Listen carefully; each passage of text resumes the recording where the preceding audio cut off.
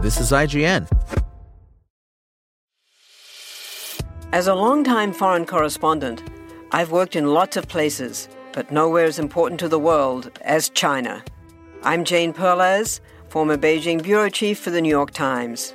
Join me on my new podcast, Face Off, U.S. versus China, where I'll take you behind the scenes in the tumultuous U.S.-China relationship.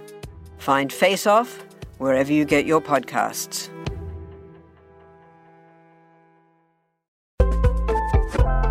This is IGN. The U.S. video game subscription market is likely approaching a plateau in terms of player spending, according to new data from analytics firm Circana. According to the company's Games Market Dynamics report, in April 2023, game subscription spending in the U.S. was only 2% higher than in the same period last year. Sony's PlayStation Plus saw zero growth in subscribers year-on-year ending March 31.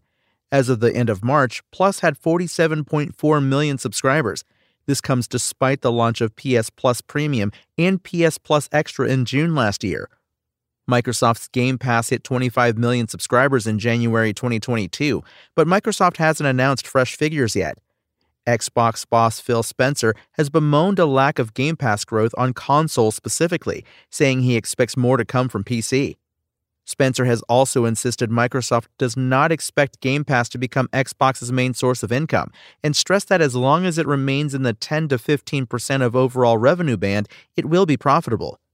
This potential plateau comes in a post-pandemic recalibration for the video game industry, as well as a cost of living crisis that has caused many to reevaluate their spending habits.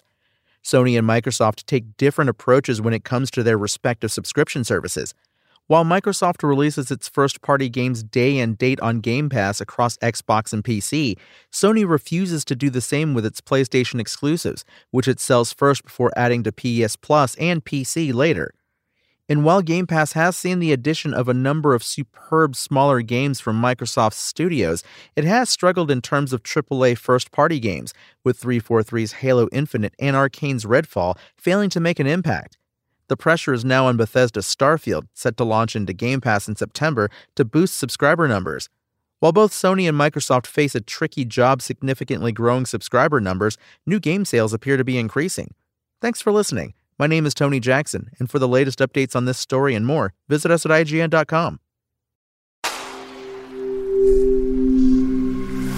Spoken Layer.